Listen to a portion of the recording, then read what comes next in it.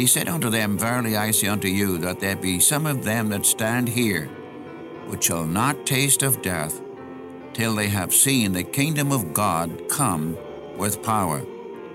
And after 6 days Jesus taketh with him Peter and James and John, and leadeth them up into an high mountain apart by themselves, and he was transfigured before them, and his raiment became shining, exceeding white as snow, so as no fuller on earth can white them. And there appeared unto them Elias with Moses, and they were talking with Jesus. And Peter answered and said to Jesus, Master, it is good for us to be here, and let us make 3 tabernacles, one for thee, and one for Moses, and one for Elias. But he wist not what to say, for they were sore afraid. And there was a cloud that overshadowed them, and a voice came out of the cloud, saying, This is my beloved Son, hear him. And suddenly, when they had looked round about, they saw no man any more, save Jesus only with themselves. And as they came down from the mountain, he charged them that they should tell no man what things they had seen, till the Son of Man were risen from the dead. And they kept that saying with themselves, questioning one with another what the rising from the dead should mean. Welcome to the Unchanging Word Radio Bible Study. Our teacher is Dr. John G. Mitchell, a faithful teacher of the Word of God for more than 60 years. Life begins at Calvary, there my Savior died. He took my place and by His grace came with me to abide. All I need for living is mine by just believing. Life begins at Calvary, life that never ends.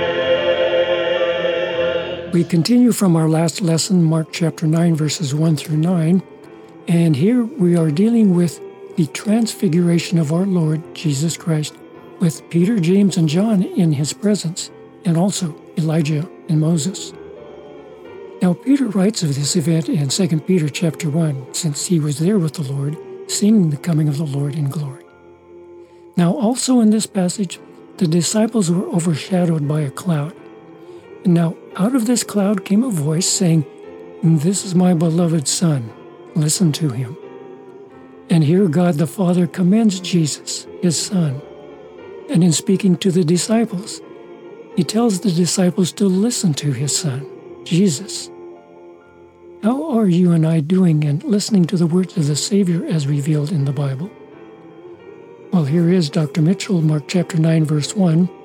This is the Unchanging Word Bible broadcast.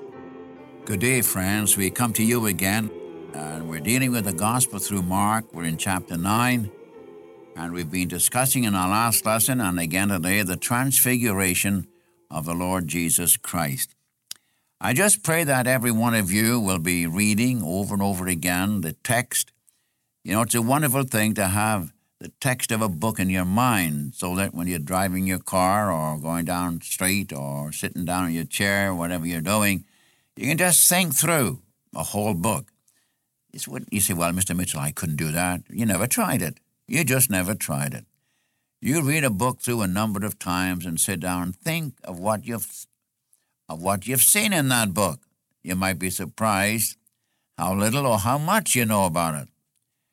But it's to get the flow of the truth revealed to us by the Spirit of God. Too many of God's people go off the deep end, if I can use that term, because they take portions of verses or sometimes take a whole verse entirely out of its context and read into it, which was never the intention of the Spirit of God. I think we ought to make it very, very clear when it comes to knowing the truth of God. We compare Scripture with Scripture, but not out of context. For example, here, I was saying the other day in talking about the transfiguration of Christ, that the doctrine of the transfiguration is the coming of the Lord Jesus in glory. Now, I'm not pulling that out of the air, because in reading my Bible, I find, for example, in John 1:14, that John the Apostle wrote concerning our Savior, the Word was made flesh and dwelt among us, and we beheld his glory as of the only begotten of the Father. Now, when did John the Apostle see Jesus Christ in his glory? We beheld his glory. Only one place that I know of, that's on the Mount of Transfiguration. Or you take Peter. Peter was there, and what did Peter say? Peter says we were eyewitnesses of his majesty. Well, Peter, when did you see Jesus in his majesty? When he walked among men, he was reviled of men, rejected of men. He was a man of sorrows. They took him and crucified him, cast him out. Peter, when did you see him in his majesty? He goes on to say, when we were with him in the holy mount. The transfiguration has to do with the coming of the Savior to set up his kingdom. You remember in verse 38 of chapter 8, the Son of Man is going to come in the glory of his Father with his holy angels. When is that going to be? When he comes to the earth in power to reign. Well, you say, what about the church? Well, the church is going to be translated. We are caught up, as Thessalonians 4 says, we're caught up to meet the Lord in the air. The dead in Christ shall be raised, and we together with them shall be caught up to meet the Lord in the air. Not on earth, in the air. And we will return with him when he comes to the earth to reign. He's going to come, as the Zechariah 14 says, he's going to come with all his saints. And I'm going to be there, and you're going to be there if you love the Savior. He's talking about the kingdom of God coming with power. And the transfiguration of Christ is a premature picture, if I can use that, of the coming of the Lord in glory. He's transfigured. Moses, you talked with Moses, the great lawgiver. When was the last time we saw Moses? He's in the last chapter of Deuteronomy. He was dead and buried. In Joshua 1, God said to Joshua, Moses, my servant, is dead. What's the next time you see Moses? On the Mount of Transfiguration. Dead saints raised with the Lord when he comes. Elijah was there. Who's Elijah? Representing the prophets. What happened to Elijah? He never saw death. Second chapter of 2 Kings, you remember that Elijah was translated, caught up into heaven. He never saw death.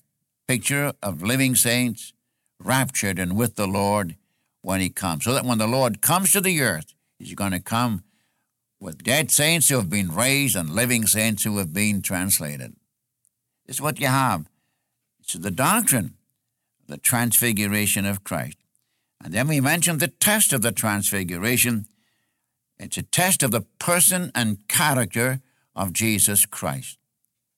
No one could have the glory of God on him and in him and through him except the Son of God. This is a marvelous thing. What an experience for these men.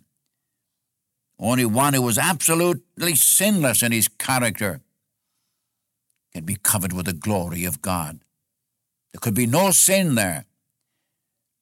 In John 8:46, he said to his enemies, which one of you convinceth me of sin? They said, you're a demon-possessed man. You're a Samaritan. You're demon-possessed. God said he's my son, and he's sinless. Test of the character. The preceding chapter, the Lord had said to the disciples, what are men saying about me? Oh, some say you're one, some say you're the other. John the Baptist, Jeremiah, one of the prophets. What do you think? Thou art the Christ, the Son of the living God, said Peter. My Father revealed that to you, see. My Father revealed that to you. And the moment he says that, he brings in something else. He brings in the sinlessness of Christ. And then he brings in Luke chapter 8, he's going to suffer, he's going to die, he's going to be raised again from the dead. The kingdom cannot come. There can be no throne without a cross. Suffering, then glory. Suffering, then glory. The cross, then the throne. You see, this is one thing that the Jewish people never saw, that when Messiah comes, when the Christ comes, he's going to suffer. In fact, some Jews said there are going to be two Christs, two Messiahs, one to suffer and one to reign. No, he came the first time to suffer. But if it's going to be any value to you or to me, he must be sinless. Then he must die. But how can he die if he's sinless? For the wages of sin is death. So the sinner that shall die. He bore your sin and my sin. As 1 Peter 2:24 says, he himself bare our sins in his own body on the tree. And yet just 2 verses before that we read, he left us an example. He did no sin. So the sinless one was made sin for you and me, that you and I might be redeemed. Now we come to the third thing that I'm talking about, the transfiguration of Christ. We had the doctrine, is the coming of the Lord in glory to reign. The test of the transfiguration has to do with his person.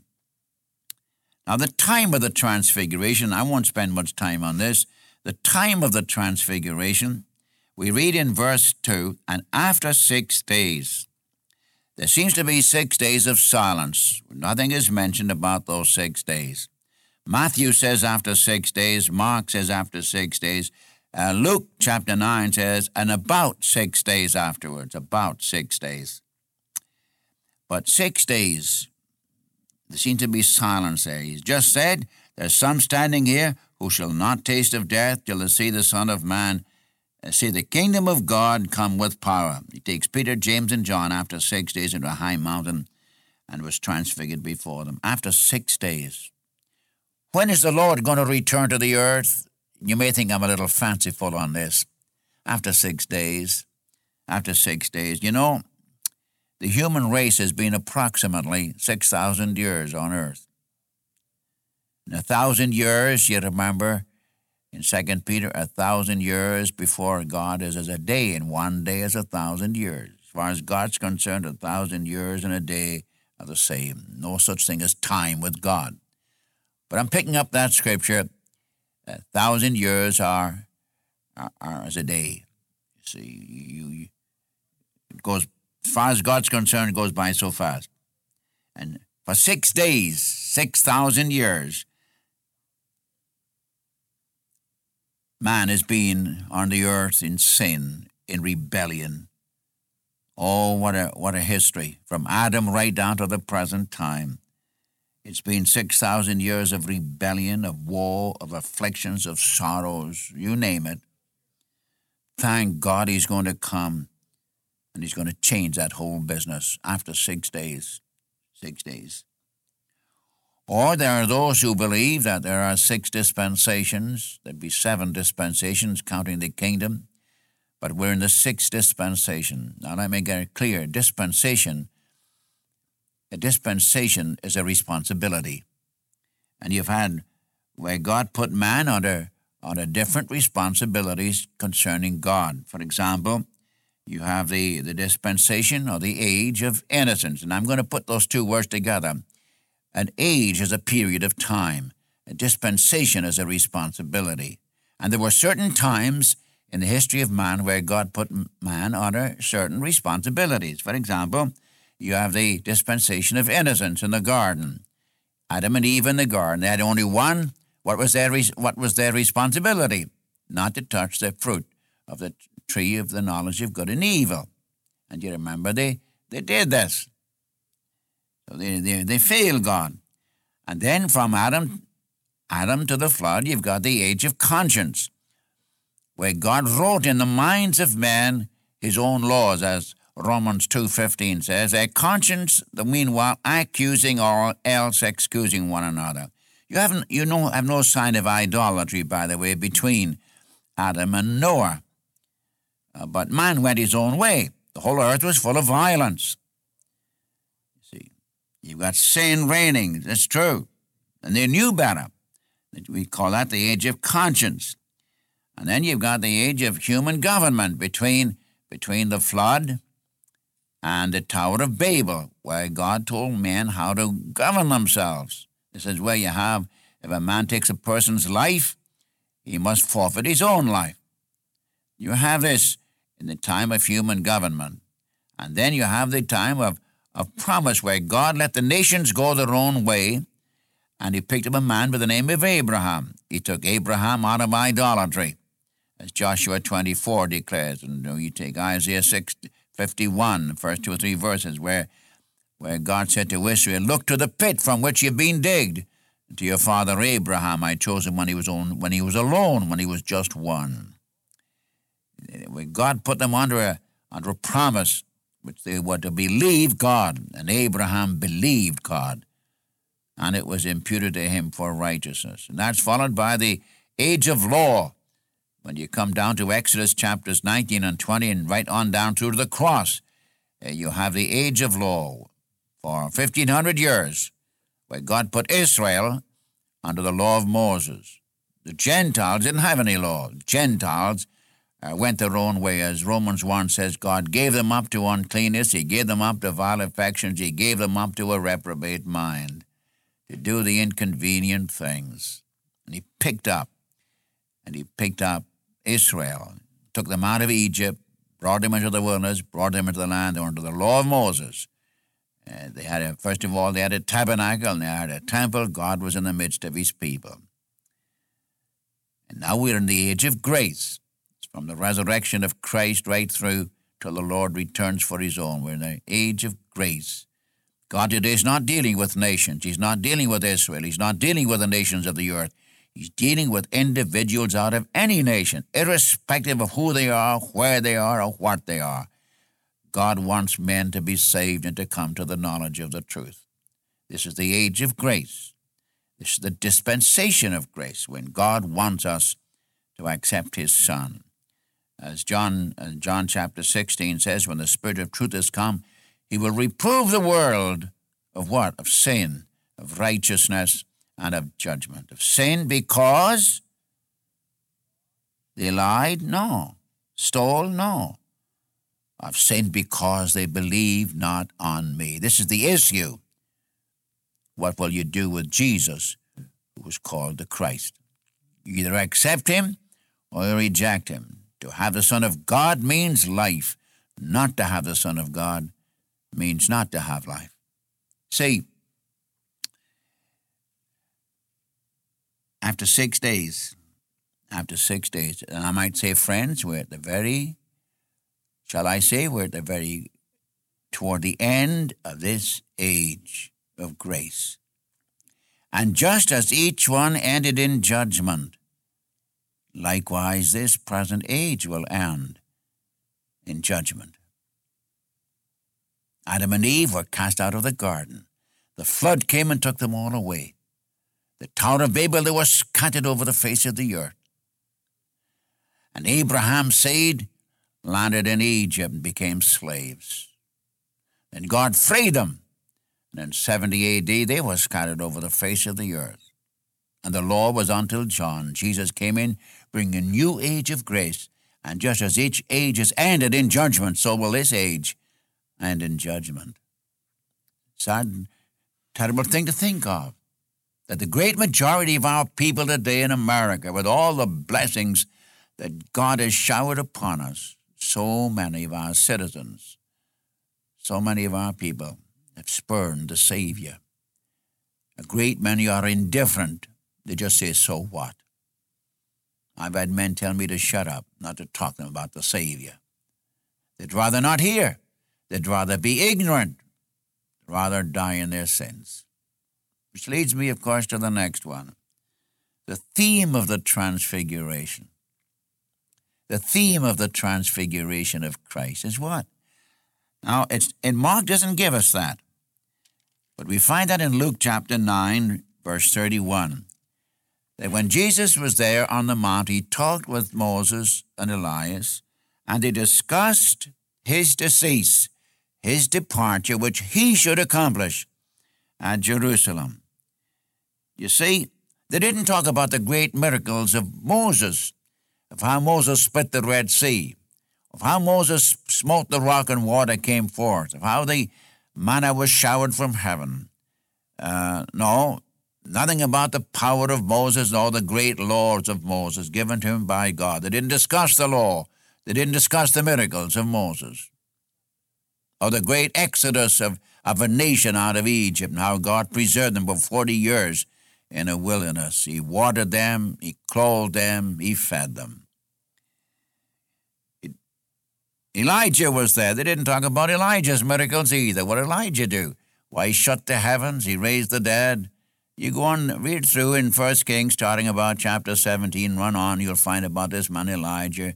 And in chapter 2, I think, of 2 Kings, he was translated. He should not see death. No, they didn't talk about those things. They didn't even talk about Jesus' miracles, which he had just performed, where he had stilled the storm and cleansed the lepers and opened the eyes of the blind and raised the dead. Nothing is said about that. They didn't talk about spectacular things such as that. No, what did they talk about? His disease, which he should accomplish at Jerusalem. You ever think of it? Huh? He's transfigured. He's full of the glory of God. Why should he die?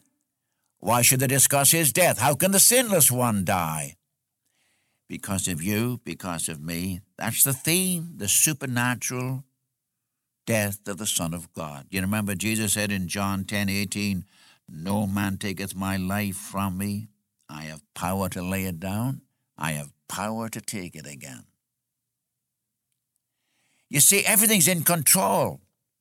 You take, for example, Matthew 26, the first 5 verses. Jesus said, "In 2 days will be the Passover, and the Son of Man will be crucified."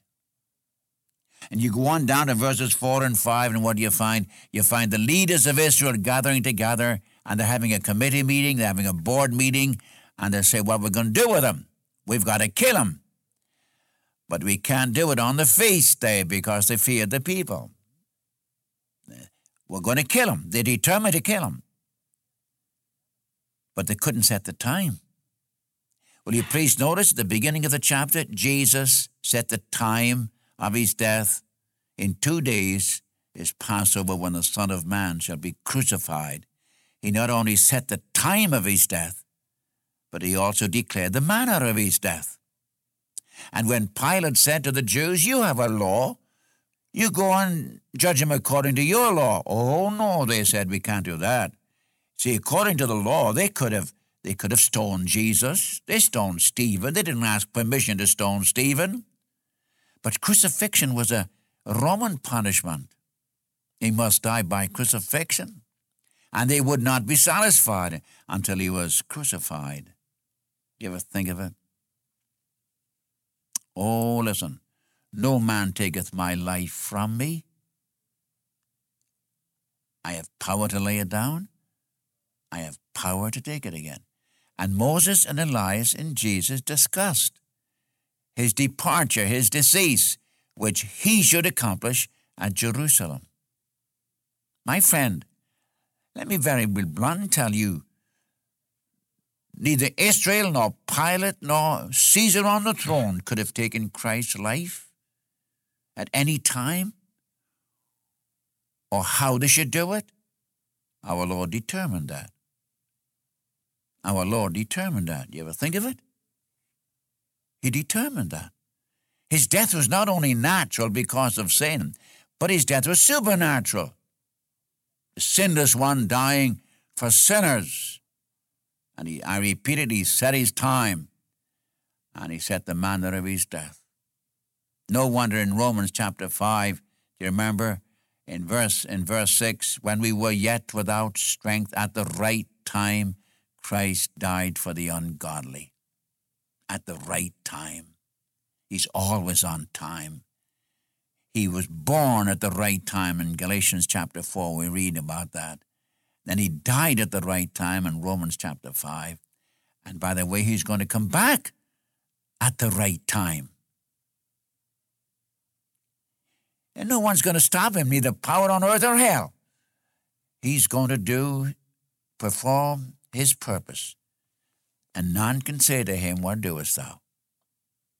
You think about that, will you? I haven't finished yet on the Transfiguration, but you think about it. Read it over and over and over again.